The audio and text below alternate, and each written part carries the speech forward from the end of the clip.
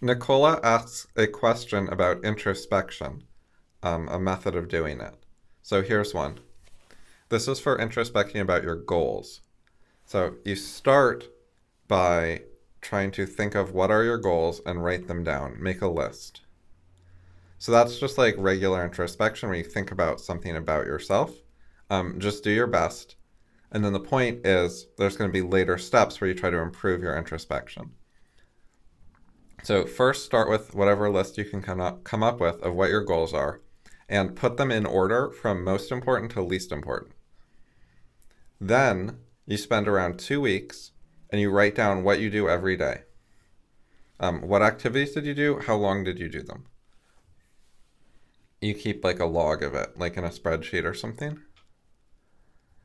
After you've got enough data about what you do, and it should be from like a regular part of your life, like not when you're on vacation, not when guests are visiting, just regular daily life.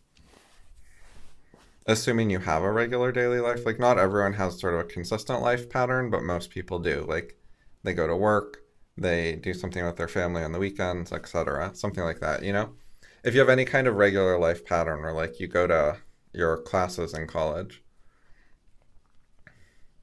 then you want to gather data from normal days that are representative of what your life is like. If you don't have a regular life pattern, it's harder, but just try it anyways, I guess. So you get about 2 weeks of data where you record what you did and how long. And before that, you have the goal list. So what you do next is for every single activity you did, you figure out how many times you did it and the total amount of time. Like you combine entries. Like if you slept more than one time, then you can combine them. And then after that, you figure out for each activity what goals is it working towards.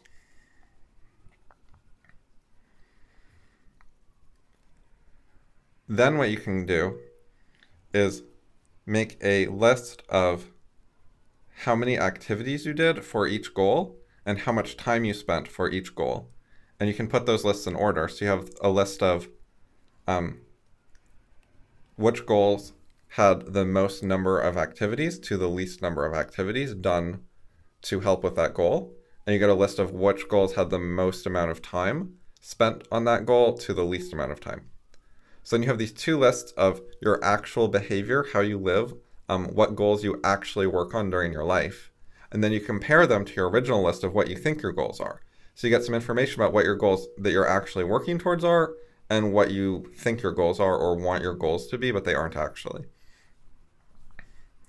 And if you compare those, you will understand yourself better. You'll realize that you have some goals you didn't realize you had. You will do activities that are for goals that were not on your original list. And there will be things on your list that you think are important goals to you, but you're doing very little to actually pursue them. So it'll help you correct your introspection. So originally you try to think like, what is your life like? What are you like? What do you value? What are your goals, etc. And you write it down. And then you get actual data and you compare the data to what you thought. And then you can improve your thought process about yourself. You can understand yourself better. You can use it to try to think like, why did I misunderstand myself? What went wrong? You can try to like figure out where the mistakes happened, like what you didn't realize about yourself.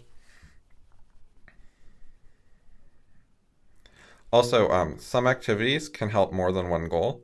So you can just count them for multiple goals, or you can also weight them. Like you can say it counts fully for one goal and it also counts like 20% towards a different goal. So it's up to you how to divide up the goals, the activities by goal.